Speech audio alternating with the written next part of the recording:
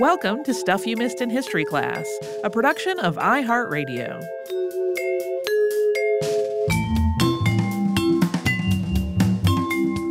Hello and welcome to the podcast. I'm Tracy V. Wilson. And I'm Holly Fry. Today we are going to talk about Ignatius Sancho, who, among a number of other firsts, was the first Black Briton to vote in a parliamentary election. That happened in 1774. He became something of a celebrity in 18th century London, but documentation of his life, especially his early life, is a little bit spotty today. First, we should talk a little bit about the world that Ignatius Sancho lived in. During his lifetime, England's population grew from about 6.5 to about 7 million people, and somewhere between 15,000 and 20,000 of them were Black. Most of England's Black population lived in cities, with 2/3 or more living in London. But these numbers are really approximate. The first British census wasn't conducted until 1801, so these are definitely estimations. Slavery was legal and practiced in England, so some of this population that we're talking about was enslaved. Many of England's Black population worked as household staff. Wealthy people considered it fashionable to have specifically Black household help, whether enslaved or free. One trend was to have a Black valet or maid who acted as a personal assistant or a traveling companion, as well as a conversation piece for other white aristocrats. I said valet instead of valet because I've been watching a lot of Downton Abbey. Yeah, that's how you do. Of course, regardless of whether they were free or enslaved, not every Black person in England was doing domestic work. Many were or had been sailors, and many former sailors worked as laborers or dock workers. Black workers also took industrial jobs in cities, including things like processing and repackaging imported goods like sugar and tobacco, which had been grown in the Americas using enslaved labor. 18th century England was also home to Black performers and musicians, as well as Black music teachers and composers. Although some were recruited or conscripted for things like regimental bands, it wasn't particularly common for Black performers to gain access to other white ensembles or to white performance spaces. Instead, many Black musicians performed at home and within an evolving Black social scene. In the words of a 1764 article in the London Chronicle, quote, "Among the sundry fashionable routs or clubs that are held in town, that of the Blacks or the Negro servants is not the least. On Wednesday last, no less than 57 of them, men and women, supped, drank, and entertained themselves with dancing and music, consisting of violins, French horns, and other instruments at a public house in Fleet Street till 4 a.m. No whites were allowed to be present, for all the performers were all Black." While most of England's Black population had come or been brought from the Americas and the Caribbean, some had arrived from Africa. This included diplomats and dignitaries from African nations and students whose families had sent them to English universities to study. All of this together meant that England's Black population in the 18th century was predominantly male. It was not uncommon for free Black men to marry working-class white women. During Ignatius Sancho's lifetime, England was also the dominant force in the transatlantic slave trade. Slave ships operated from numerous British ports, including London, and while Ignatius Sancho was alive, the two largest slave ports were Bristol and Liverpool. A vast amount of British wealth came directly from this trade and from goods produced in the Caribbean and the Americas using enslaved labor. A movement for the abolition of slavery and the slave trade started to evolve in Britain during Sancho's lifetime, although formal organizations with this goal, including the Sons of Africa, were not established until after his death. However, in 1772, William Murray, the first Earl of Mansfield and the Lord Chief Justice of Britain, issued a ruling in the Somerset case, which ruled that enslaved people who escaped their enslavement in England could not be captured and returned to slavery abroad. Although many enslaved people living at the time interpreted this as having ended slavery entirely, its real effects were much more limited than that. And we talked about this ruling previously in our episode 3, Astonishing Bells. Ignatius Sancho had connections to all of this history, but as we noted, some of the details are spotty.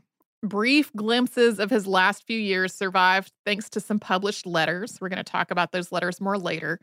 But beyond that, his first biographer was Welsh barrister and politician Joseph Jekyll, whose brief account of Sancho's life was published with the letters. For the first several printings of these letters, this biography was published anonymously. Jekyll's name was finally included in the 5th edition, which came out in 1803. Joseph Jekyll was born in 1754, which would have made him about 26 when Sancho died. And in the years after Sancho's death, he became a member of Parliament. In terms of when both men were living, Jekyll studied at Oxford in the late 1760s and was called to the bar at Lincoln's Inn in London in 1778. During those same years, Sancho was living and working in London, including at a grocery that became a gathering place for writers and musicians, and a fashionable place for affluent people to be seen shopping because of the novelty of its black proprietor. So it's definitely within the realm of possibility that these two men did know each other, or that they at least met. And we do have a surviving letter from Sancho's son, William, who wrote to Jekyll to thank him for some service to their family and for some corrections. That's his word. And that's probably in reference to footnotes that appear in the 1803 edition of Sancho's letters. So it's possible that Jekyll's knowledge of Sancho's life came from Sancho himself or from his family. But a lot of what he describes is really impossible to corroborate, and some of it just contradicts documentation that does exist. Jekyll also doesn't mention some of the most notable parts of Sancho's life, while also including other details that seem pretty improbable. Also, it's clear that in writing and publishing this biography, Jekyll was trying to contradict racist ideas that were used to justify the institution of slavery, instead showing Sancho as a human being with innate worth. Here is a quote. He who surveys the extent of intellect to which Ignatius Sancho had attained by self-education will perhaps conclude that the perfection of the reasoning faculties does not depend on a peculiar conformation of the skull or the color of a common integument, in defiance of that wild opinion which, says a learned writer of these times, restrains the operations of the mind to particular regions and supposes that a luckless mortal may be born in a degree of latitude too high or too low for wisdom or for wit. So, to add a little explanation to that, the learned writer of these times that he references was Samuel Johnson, who was writing about John Milton when he made that comment. And as a side note, that 1803 edition of Sancho's letters also included this statement, quote, Dr. Johnson had promised to write the life of Ignatius Sancho, which afterwards he neglected to do, and it was accordingly written by Mr. Jekyll in imitation of Dr. Johnson's style. In other words, Joseph Jekyll thought Ignatius Sancho was notable enough to have been written about by Samuel Johnson, regardless of whether Johnson ever specifically said that. At the same time, even though Jekyll seems to have been motivated by reinforcing the intrinsic humanity of a black man living in 18th century England and dispelling racist ideas, he also repeats some of the day's racist stereotypes about Africans. That makes it hard to figure out which parts of his account are real and which are exaggerated, and at this point, it is just not possible to know where any of his information came from. Having gotten through all that context, we will get to what we know, or at least what we think we know, about Ignatius Sancho's life after a sponsor break.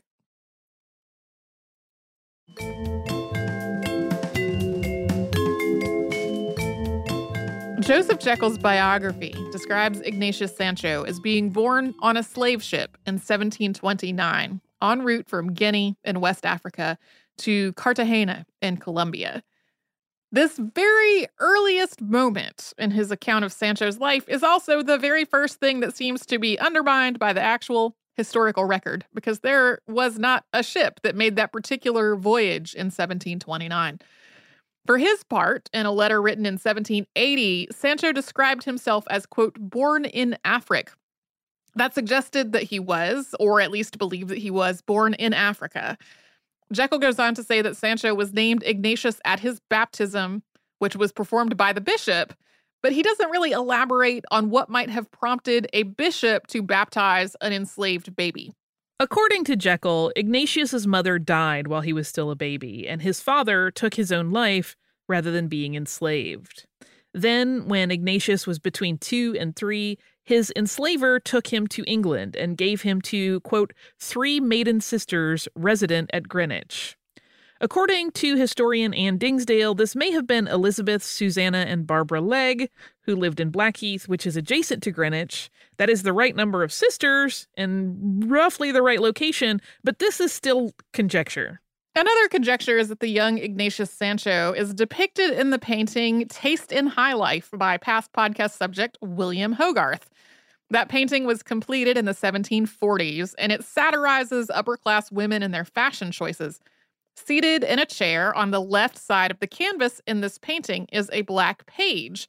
The Yale Center for British Art describes this identification as this page in the painting as Ignatius Sancho as traditional but implausible.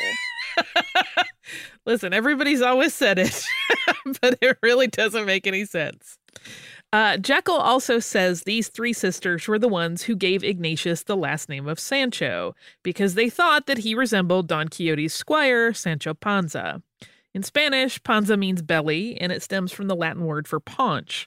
This makes Sancho's name a little bit complicated.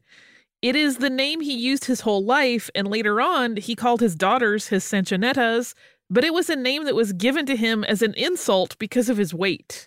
Ignatius Sancho described his early years this way in a letter to Lawrence Sterne, the author of The Life and Opinions of Tristram Shandy, Gentleman.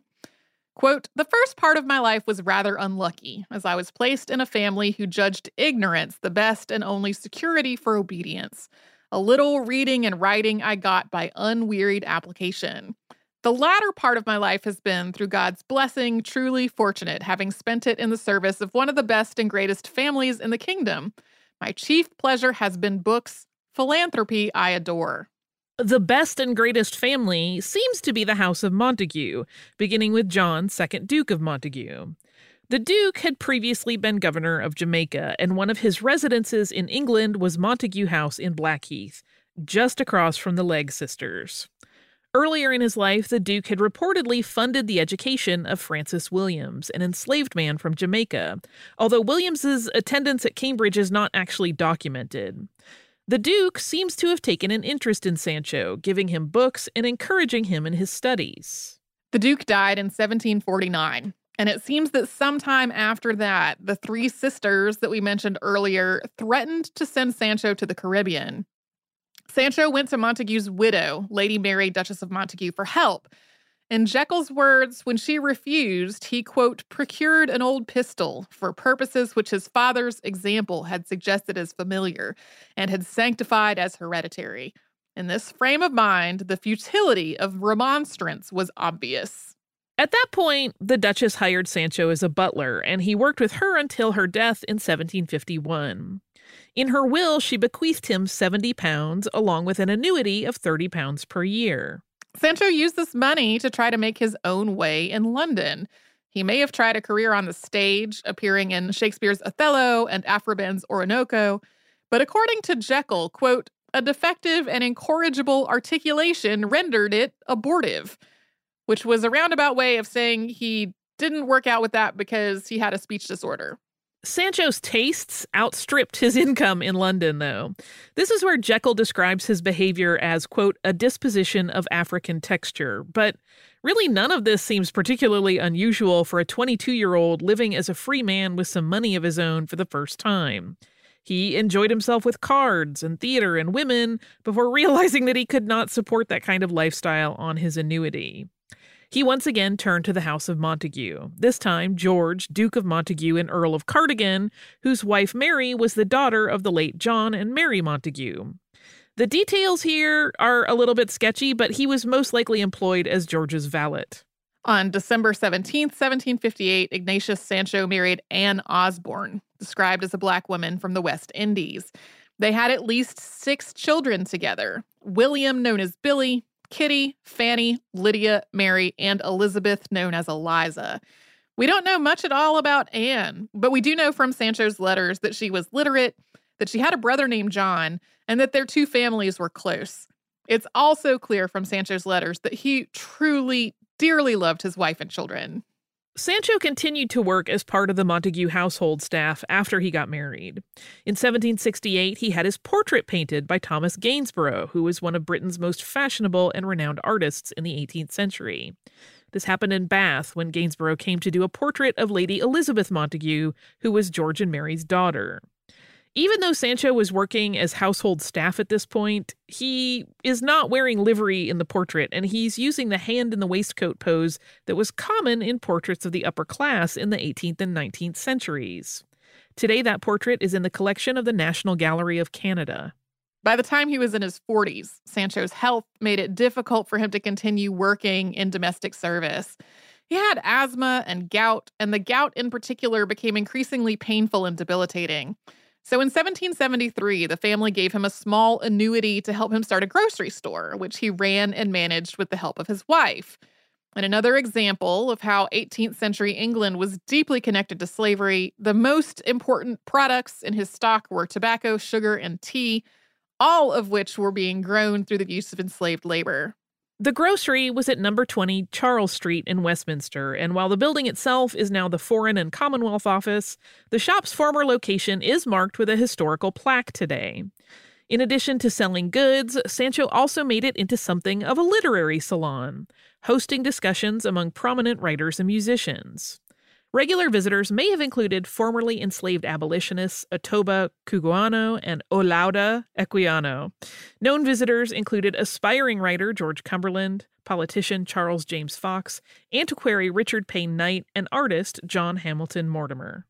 As we noted earlier, the grocery also became something of a tourist attraction, with wealthy people making it a point to shop there because of its proprietor, known as the Remarkable Negro. In other words, Sancho had assimilated into middle-class British society to the point that he was able to have his own shop and his own home and all these connections, but he was still definitely an outsider within that society. Joseph Jekyll described the grocery this way, quote, "A commerce with the muses was supported amid the trivial and momentary interruptions of a shop. The poets were studied and even imitated with some success. 2 pieces were constructed for the stage. The theory of music was discussed, published, and dedicated to the Princess Royal. And painting was so much within the circle of Ignatius Sancho's judgment and criticism that Mortimer came often to consult him. Such was the man whose species philosophers and anatomists have endeavored to degrade as a deterioration of the human. And such was the man whom Fuller, with a benevolence and quaintness of phrase peculiarly his own, accounteth God's image, though cut in ebony." Since he owned the grocery store in his home, Sancho was eligible to vote in the British elections, which at the time were open only to male property holders. That was, of course, a tiny, tiny fraction of the British population. Sancho voted in 1774, making him the first Black Briton known to do so, and he voted again in 1780. Also, in 1780, he witnessed the anti-Catholic Gordon riots, something that he wrote about in his letters. Toward the end of his life, these letters were really the primary way that Sancho kept up with his enormous social circle. The decline in his health had made it difficult to impossible for him to go visit people. In addition to his general correspondence, he also wrote letters to newspapers and to public figures, many of them advocating for the abolition of slavery. His last letters to friends and family make frequent mentions of illness and pain and visits from doctors. Ignatius Sancho died on December 14th, 1780. He was buried at St. Margaret's, Westminster on December 17th. In addition to his other firsts, he was the first person of African descent to have an obituary published in the British newspapers. Although Joseph Jekyll's biography is the source of a lot of the information that we've mentioned so far, we get a better sense of Ignatius Sancho's own thoughts and personality through his letters, and we'll talk more about that after we first have a sponsor break.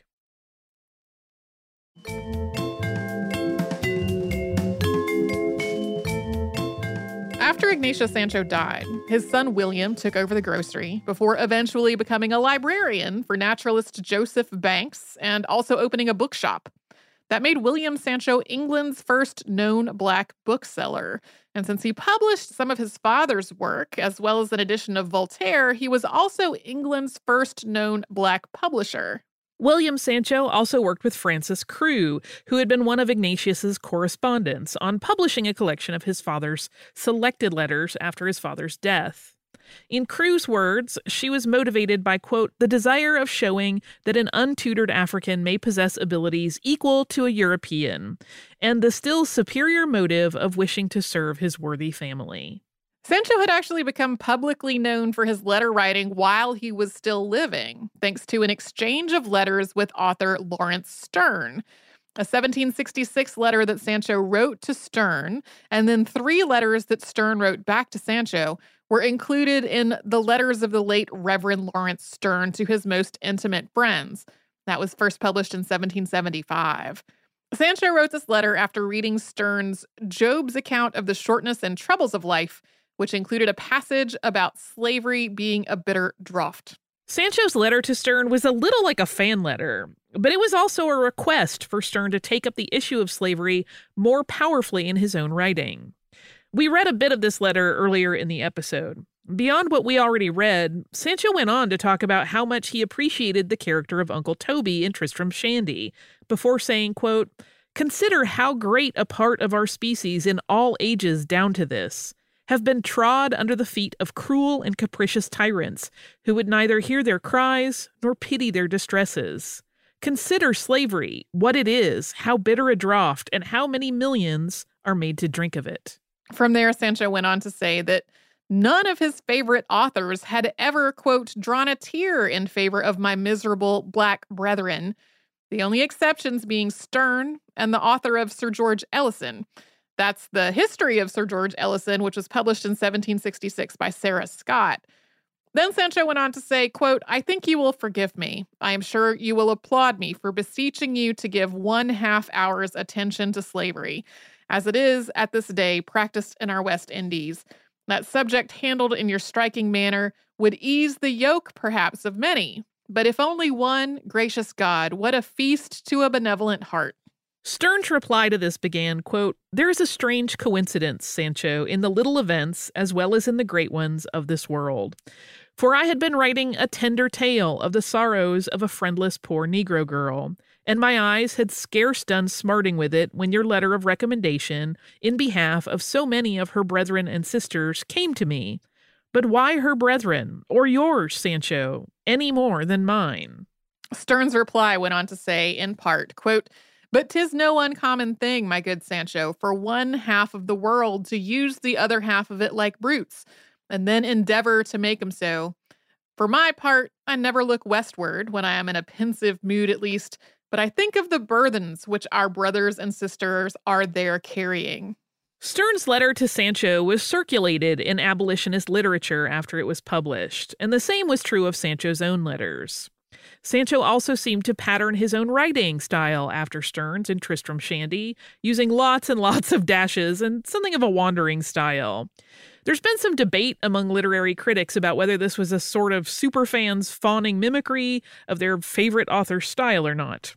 Sancho was definitely a huge fan of Sterne, even owning a cast of a statue representing Sterne's head, but it could also just be Sancho's own genuine voice, and possibly a written approximation of how he actually spoke. These letters that Sancho wrote are candid, wry, ironic, sometimes a little suggestive, and often self-deprecating. Here's an example from a 1777 letter to artist and printmaker John Mayhew, who was a clerk on the Board of Control. Sancho writes about having been ill and about how the gout in his hand was making even writing painful, and then an ink blot fell on the page. He wrote, "I hope, confound the ink, what a blot! Now don't you dare suppose I was in fault. No, sir, the pen was diaboled, the paper worse. There was a concatenation of ill-sorted chances, all coincided to contribute to that fatal blot, which has so disarranged my ideas that I must perforce finish before I had half disburthened my head and heart." In some printed editions of Sancho's letters, the ink blot in question is reproduced on the page, like with a smudgy little, some sort of like typeface that they created to be like, this is the ink blot character that we will use to print this. I love it. The letters also give glimpses into what it was like to be a black man living in London. A 1777 letter describes a night out in Vauxhall, courtesy of a Monsieur L. Quote, "If you should happen to know him, you may tell him from me that last night 3 great girls, a boy, and a fat old fellow were as happy and pleased as a fine evening. Fine place, good songs, much company, and good music could make them. Heaven and earth, how happy, how delighted were the girls. Oh, the pleasures of novelty to youth. We went by water, had a coach home, were gazed at, followed, etc., but not much abused. Sancho's criticisms of slavery include a reference to past podcast subject Phyllis Wheatley, specifically to the fact that John and Susanna Wheatley continued to enslave her while also helping to publish her work. Quote, "It reflects nothing either to the glory or generosity of her master, if she is still his slave, except he glories in the low vanity of having in his wanton power a mind animated by heaven, a genius superior to himself." This letter was written in 1778, at which point Phyllis Wheatley had been manumitted. In a 1778 letter to Jack Wingrave, Sancho responds to earlier letters in which Wingrave had described Africans as deceitful. Sancho writes, quote, "My good friend, you should remember from whom they learnt those vices," before going on to condemn the institution of slavery and England's participation in it. Sancho acknowledges that he himself has enjoyed what he called many blessings living in England before describing the nation's conduct as uniformly wicked in the Indies and in Guinea. He then goes on to say, quote, "In Africa, the poor wretched natives, blessed with the most fertile and luxuriant soil, are rendered so much the more miserable for what Providence meant as a blessing. The Christians' abominable traffic for slaves and the horrid cruelty and treachery of the petty kings, encouraged by their Christian customers, who carry them strong liquors to inflame their national madness, and powder and bad firearms to furnish them with the hellish means of killing and kidnapping." Beyond these selections, Sancho's letters ranged all over in terms of their content. There's gossip, ordinary goings-on, what was happening with Sancho and his family, and observations of what was happening around him. He wrote to other Black men who were embarking on their free adult lives with advice and guidance. Some of his letters also include requests for help, like soliciting donations to help Black Londoners in need. In the words of European Magazine in 1782, through his letters, Sancho, quote, "presents to us the naked effusions of a Negro's heart, and it shows it glowing with the finest philanthropy and the purest affections. They have more warmth than elegance of diction and more feeling than correctness." As we've talked about before, publishing books at this point involved getting subscribers to buy the book in advance. The first edition of Sancho's letters, which came out in 1782, had 1,181 subscribers. And subscribers were all over the social and economic spectrum, including servants, artists, and politicians, and including the Prime Minister. Sancho's letters became an immediate bestseller, with 5 editions published between 1782 and 1803. Sancho's letters have come and gone out of favor since they were first published, in a pattern that's really similar to past podcast subject Phyllis Wheatley. Although both writers' work was used to support abolition, it was also cited by people like Thomas Jefferson. In Notes on the State of Virginia, Jefferson wrote, quote, "Religion indeed has produced a Phyllis Wheatley, but it could not produce a poet. The compositions published under her name are below the dignity of criticism. The heroes of Duncidad are to her as Hercules to the author of that poem. Ignatius Sancho has approached nearer to merit in composition, yet his letters do more honor to the heart than the head."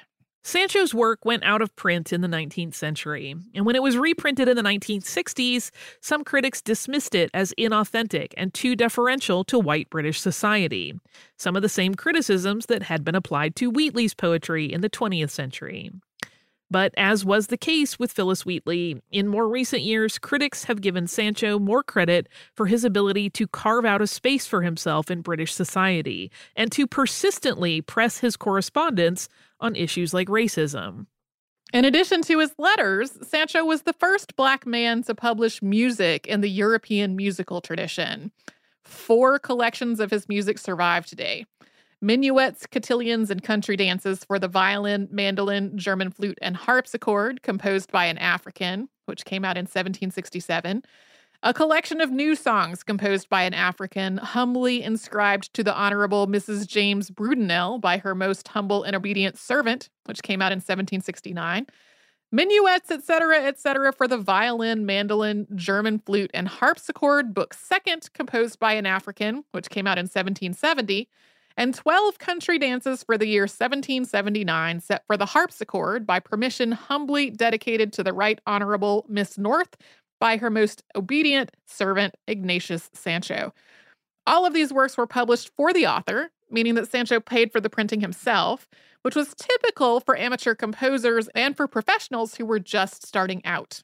This musical work has been described as reflective of a knowledgeable, capable amateur, a selection of charming songs that were easy for other amateurs to sing and play at home. It's possible that Sancho performed the music he wrote, either at home or at gatherings within London's black community as well. Manuscripts of these works still exist and are in the collections of the British Museum and the Library of Congress. A theory of music that Sancho wrote, unfortunately, has been lost.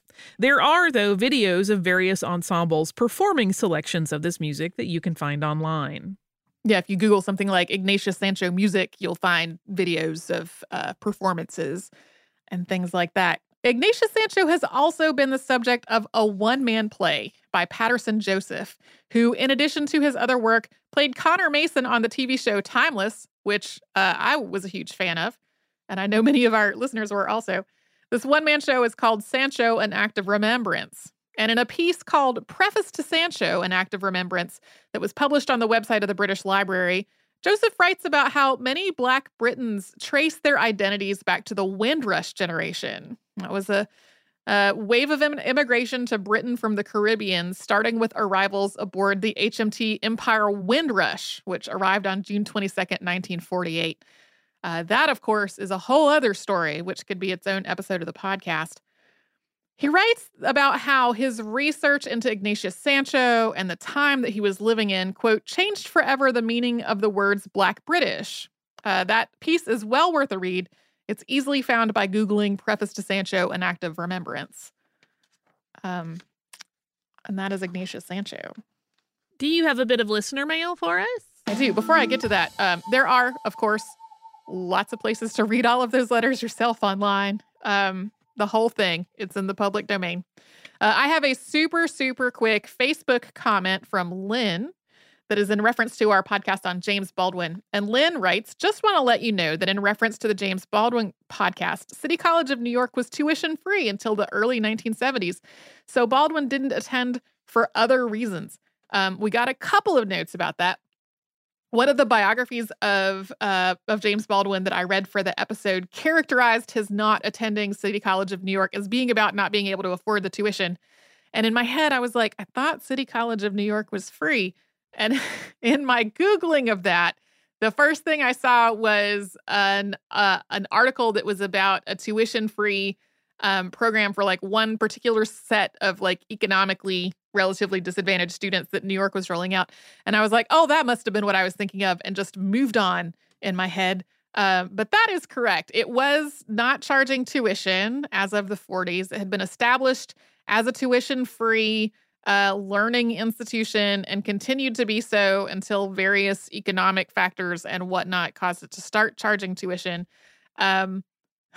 It probably still was for financial reasons that he didn't go, though. Like, his family was really, really impoverished. And by working instead of going to college, it meant that he was able to help them make ends meet. So I think even though there wasn't tuition involved, that was still the root of that matter. So thank you for that correction.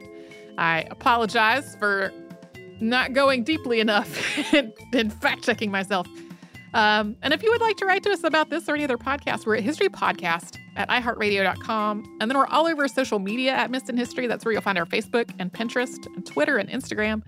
And you can subscribe to our show on the iHeartRadio app and Apple Podcasts and anywhere you get your podcasts.